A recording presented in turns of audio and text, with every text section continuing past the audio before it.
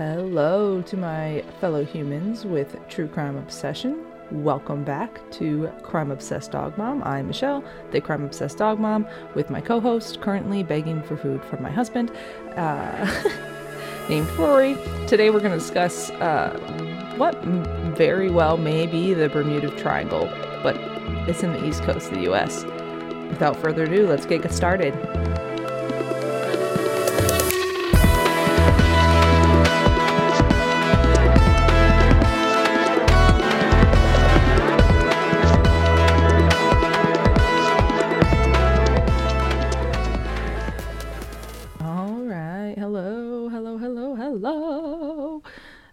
We are back this week. My FaceTime just randomly opened on my computer, so now I'm watching myself record. That's awkward. Okay, bye. So welcome back. It's been a little bit of a week here. It's been hella hot in Michigan, and happy Father's Day to all of my father listeners. And yeah, so it's been fun. We've been going lots of walks, but unfortunately Rory hasn't been able to go for too many walks because it's been too hot, and you have to be very careful when you're taking dogs for walks because they can burn their little baby paws. And I had to go to the office this week, and it was like 100 degrees, which in Michigan at this time of the year that's kind of uncommon. And Rory was like sunbathing. My husband would send me some pictures of him and that throughout the day, and it was just wild. It was like the kind of heat that I wear glasses and you walk out and your glasses immediately fog up. So it was a little bit of a hot mess, but yeah, it's been fun. I hope you can't hear my ice maker very loudly making ice this morning. It's going to be another hot week here, and I don't work tomorrow. It's Juneteenth, but that's a very important holiday here. It's kind of like the finale several years after the Emancipation Proclamation of the end of slavery. And so I'm happy that this is a federal holiday now, and it's something that we can celebrate as a community or as a country. So tomorrow I'm going to try to write some more episodes, and because I'm kind of being a little lazy about it, if I'm being 100%. I've got next week's episode, but normally I like to have like 2-3 weeks planned out. Next week we're doing Catherine Knight, who is an Australian, like the first woman in Australia to ever be given life in prison. So she kind of wild. That one will be rough. I'm just letting y'all know. Then I think I got the Black Widow. Let me look at my list here. Black Widows of Liverpool. So that's going to be Catherine Knight is also a non-U.S. case, but the Black Widows of Liverpool. We're going to dive into Ed Kemper, it's weird to say, like, probably my favorite serial killer, but he's definitely one that's really interesting. And I've always known about him, but he's also known as like the co-ed killer. But the one thing that like got me majorly interested in him, and like he is a foul human, but I was watching Mindhunters on Netflix, and they casted this man, and when I tell you, he was the perfect cast. And he's very articulate and he's very matter of the fact. So yeah, I'm excited to kind of go into that one. We got lots of good ones coming up. Some are a little rough. I need to add in a couple more, and I know I have a couple of documentaries I want to watch. I need to watch Stranger Things. I don't know if y'all watch Stranger Things. The new part 4, season 4 is out, but I'm the kind of person that really wants to watch all of it at the same time. So I think the next segment of episodes, or like part 2 or whatever, comes out on July 1st. So we will be watching it then. My husband hasn't really watched all of them, so I kind of want to restart, but #justice for Barb and Bob, I don't know if I can emotionally go through those again, because those really messed me up. I was so sad. But yeah, things are going well. They're just kind of ramping up into summer, working, longer hours throughout the week, and been pretty fatigued. So just, we're out here doing our thing, and I woke up nice and early today. Slacker. I'm recording this on Sunday, and I'm supposed to release it in an hour and a half. So hopefully I can edit really quick, and this goes well. I don't know. I've been tired and just I don't know. I got like a late start yesterday, and it is what it is, right? I like to play video games, so I've been those are kind of my escapes. So I've been doing that a little bit, and so yeah, tomorrow, when I don't have to work, I got to really commit and do some writing, which I really like because I feel like I know some stuff about like most of the cases I want to cover, but it's always interesting because, you have to search through different source material and everything. And it's always pretty interesting. So we will see. But yes, Father's Day today. I got Gary a little shirt that says the dog father, which is funny. And yeah, it's pretty awesome. And we're gonna see I can hear the dog. I don't know what he's doing. Are you gonna come downstairs to mommy? Come here. Oh, he's coming down the stairs. I live on like a tri-level, so he has to go on down a little bit of stairs. Hello, buddy. Hello, buddy. You want to say hello to everyone? Want to say hello to everyone? Did you go for a walk this morning?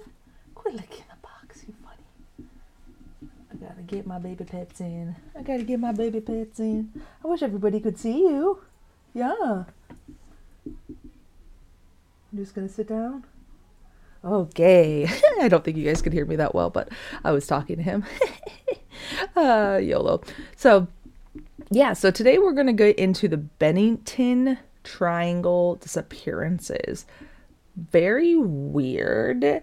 And like I said, it's kind of like the Bermuda Triangle, which I think is really fascinating, by the way. But it's on the East Coast. So it's actually located in Glastonbury Mountain in Vermont.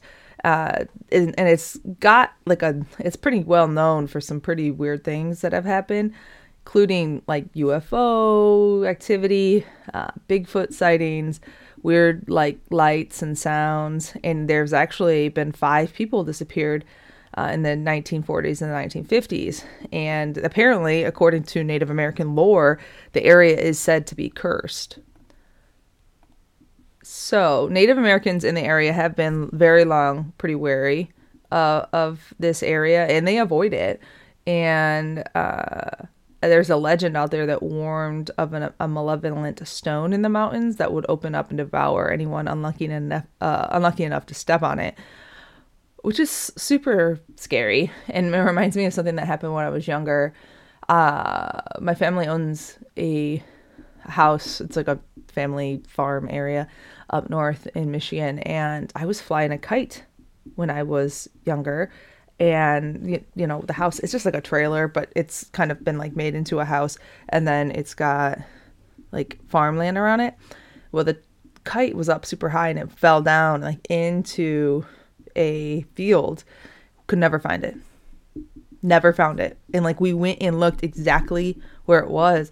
So I convinced myself as a little child that the ground ate it. So that kind of made me think about that, which is super scary. I never really liked, and that's crazy because there's another time I remember, now I'm just thinking about it, same area, same field. I was driving a snowmobile, and there's like a weird electrical light, or not electrical light, like a light pole in the middle of the field, like where the electrical wires and stuff are, power line. I was riding a snowmobile and I was going super, super fast, same area. And I 100% almost hit that power line, like pole. Wonder if that's a little curse too. And I've heard that in that area, there was a lot of Native American activity in the past. So, I mean, there have been holes that have been found that are like Native American burial grounds and stuff. And I 100% played in those. And I would not be surprised if I'm like cursed because of it, or was for a little while, because I didn't know any better. And we found like native arrowheads and a lot of different stuff up there. So definitely believe that there definitely used to be a lot of Native American activity up in that area.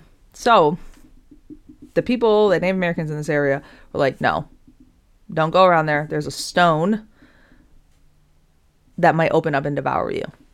So watch your step. That's all I gotta say.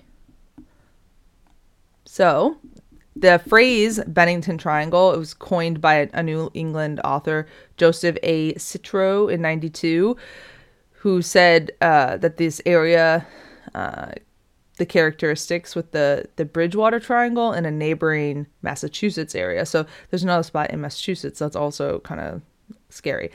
So it's like a stretch of woodlands across the Glastonbury Mountain, includes towns of Bennington, Woodford, and Shaftesbury, as well as there's some ghost towns of Somerset and Glastonbury. So that's scary. So for more than 2 centuries, there have been numerous sightings of a Bigfoot-like creature in these mountains, and they've, named it the Bennington Monster. One of the first reporting sightings occurred in the early 1800s when a stagecoach full of passengers was forced to stop. There was like a washed out road. The stagecoach driver noticed there were some really big footprints in the mud that were way too big to be humans. And then the coach was attacked by a large creature that knocked the vehicle on its side. The passengers were obviously pretty freaked out. They could only see a pair of the eyes before the monster roared and ran off into the forest. Later sightings described the creature as a large, hairy, black thing that's standing over 6 feet tall. So everything I've ever seen about Bigfoot, that's about right. In addition to Bigfoot, there's a lot of stories of people going missing in the area. Another man a man named Carl Henrik Herrick, maybe, in 1943. He was hunting with his cousin about 10 miles or so northeast of the mountain, and it's like right in the center of the quote-unquote triangle. They got separated, and Henry contacted authorities, like his cousin contacted authorities to look for him. After a few days, they found his body. There was a gun nearby. No bullets had been discharged, though, and the autopsy determined that the cause of death was from squeezing, as in somebody squeezed him to death because his ribs punctured his lung. And unfortunately, the townsfolk, the people in the area, they just didn't seem to be too concerned about this, which I feel is like a little weird. Then just after this death, there was a 5-year span where several other people went missing on a regular basis. So in 1945, an experienced hiker and hunter named Mitty Rivers, which is a pretty cool name, by the way, went missing on November 12th in 1945. 74-year-old, that's pretty boss, I'm not going to lie, for being that old and still be like hiking. They were guiding a group of 4 hunters on like a trek throughout the mountain. He was really familiar with the trail. He had been on it like a bunch of times. However, after going ahead of the group at a spot called Hell Hollow Brook, there is near like a trail in Vermont Route 9, he was gone. So an extensive search was conducted, obviously, but there was only evidence discovered. There was a single rifle cartridge that had been found in a stream. Speculations were that Mitty had leaned over and the cartridge maybe dropped out of his pocket into the water. No evidence of an animal attack, and his body wasn't found, which is wild. So even after a crazy exhaustive search, many locals believe that this guy was able to survive. And, they thought he would survive, right? He's a experienced hunter, experienced hiker, that they figured eventually he would resurface, right? Eventually he'd come home. He never did. He just gone, which is crazy.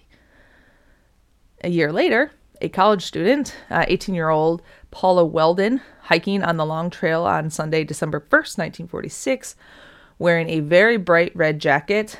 Several people had seen her go, including a store employee in the area. They'd given her directions.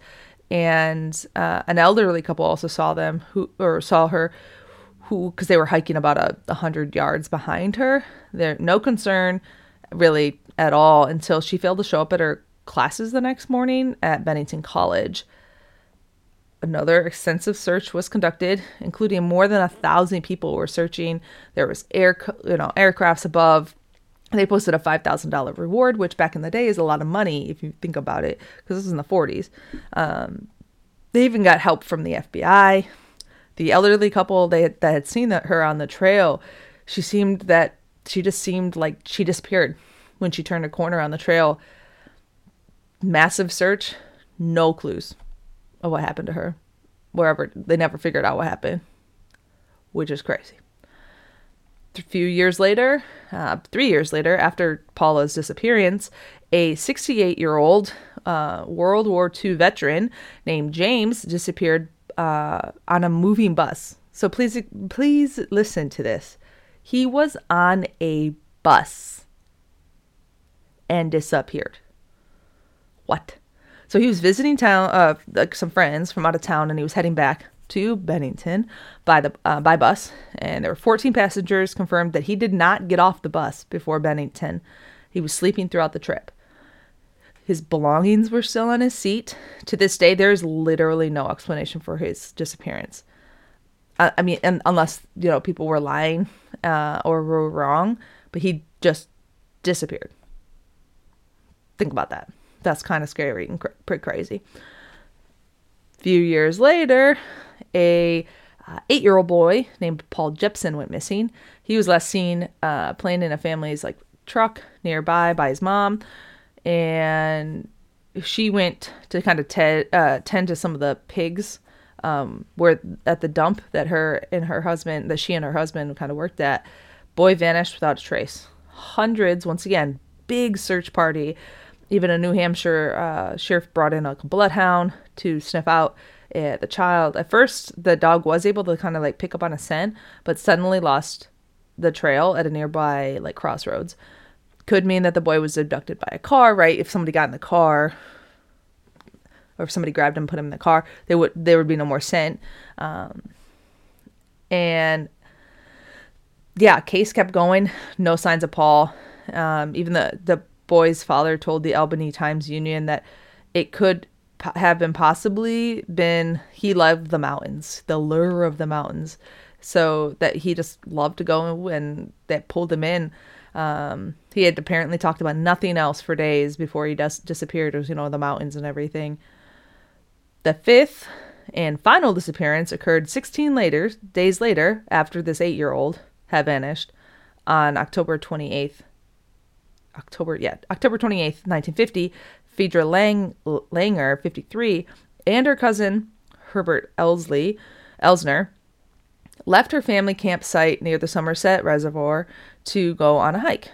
However, when they were within, maybe there was a couple hundred yards of the campsite, Frida, she slipped, fell into the stream, got her clothes soaked and shoes and everything. She told her cousin, hey, wait here for a second, I'm going to go back to camp, change her clothes. After a while, Herbert, the cousin, had waited. Frida never came back. So he went back to camp, see if everything was all right, where, she had hurt herself or, something. She hadn't. She had never got back to camp. Instead, she essentially just disappeared in broad daylight in a very short distance. Remember, they weren't super far away when she fell. Next few weeks, lots of search parties, 400 people, police, volunteers, firefighters, soldiers, aircraft search for nothing. Search was finally called off. 7 months later or so, in May, her body was found near the Somerset Reservoir in an area that had been previously extensively searched. So they had already looked at this area, but 7 months later, that's where her body was. A little bit crazy. So due to the decomp of the body, no, they couldn't, unfortunately, determine a cause of death. It still remains unsolved. When her body, her body was 3.5 miles from the camp, which is interesting.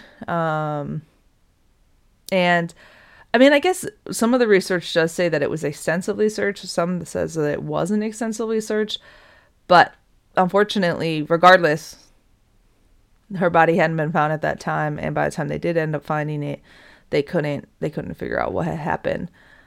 She is the last person to disappear and was technically the only one whose body was found. No general connections have been identified in like any of the cases. Like there's no connection between any of the people, other than they all disappeared in the same area during the same time period. And I wish I had more, but that's crazy. People just disappearing out of nowhere. People that had like that one. Paula had a very distinct red jacket on, and she just disappeared. A man was on a bus, disappeared. So I'm sure Vermont. I've never been to Vermont. It's a very nice area. Maybe not in that area. Maybe don't go there because that's hella scary. Yeah. So that's like the 5 disappearances that I wanted to talk about. Another short episode. I'm sorry to my people, my friends that are like, you better not keep putting 20-minute episodes out. I don't want to make them super long. There are a couple podcasts that I like that have like really long episodes, but I like to just be able to sit, digest them in one sitting, and your homegirl cannot sit for that long. I just gotta go. I gotta do things. I can play video games for that long, but I'm like immersed in the story and I'm doing something. I normally listen to podcasts and stuff when I'm walking, or swimming. I got these like really cool headphones that were kind of expensive that I can listen to when I'm swimming, which is fun. But yeah, crazy that these people just disappeared. Who knows what happened? Would be interested. There's a lot of, like I said, there's Bigfoot sightings, UFO. It sounds like it is an area that you just want to avoid. I would avoid it. I would. That's me. So thank you for tuning in today. I know it's a little short, but I thought it was very interesting. Next week we got a crazy, kind of gross story. So I got to finish writing the end, the trial part. But she crazy. She crazy. Whew. So, once again, open to your feedback. Anybody in Vermont that wants to make a comment, I would appreciate it.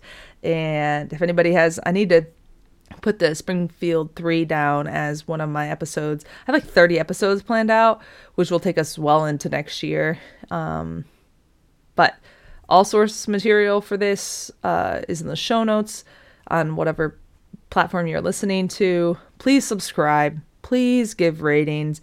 Any of that kind of stuff helps. I know that we're getting out there. We have 170 downloads. Let me look. Yesterday was 170 downloads, which was really amazing. Let me look here on my phone. 170. I had 2 downloads yesterday, 28 within the last 7 days. So I use Podbean, and Podbean gives me a lot of cool statistics. So we've got people listening in the Netherlands, people listening in the Philippines, Russia, obviously United States, Michigan, Washington, Alabama, California, Georgia. So holla out ya people. Illinois, Connecticut, Florida, New Jersey, New York, Ohio, Iowa, Maryland, Massachusetts, Indiana, Colorado, Missouri, Virginia, and also unknown. So if you don't have your location services turned on, you are unknown.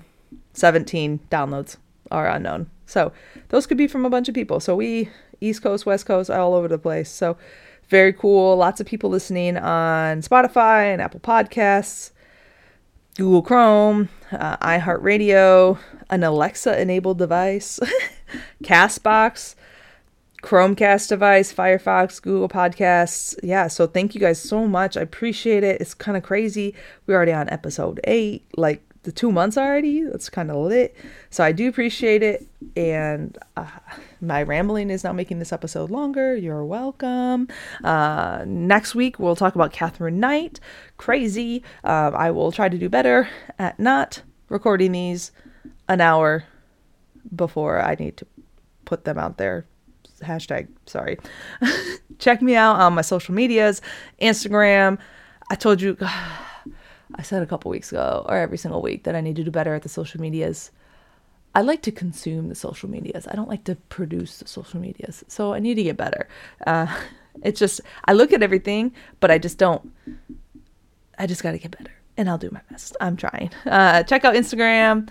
Crime Obsessed Dog Mom, Twitter at CO Dog Mom Podcast, TikTok at CO Dog Mom Podcast. Pretty much just search Crime Obsessed Dog Mom and you should be able to find me with my cute little logo with the doggy. Thanks again. Appreciate it. Truly. Hopefully next week we're over 200 downloads, which is wild to me. We're really getting there. We're getting close to 10 episodes being out there. So appreciate everything. Really do. Stay true crime obsessed. Love on your animals. Give them the snuggles. Be kind. And I'll talk to you all next week.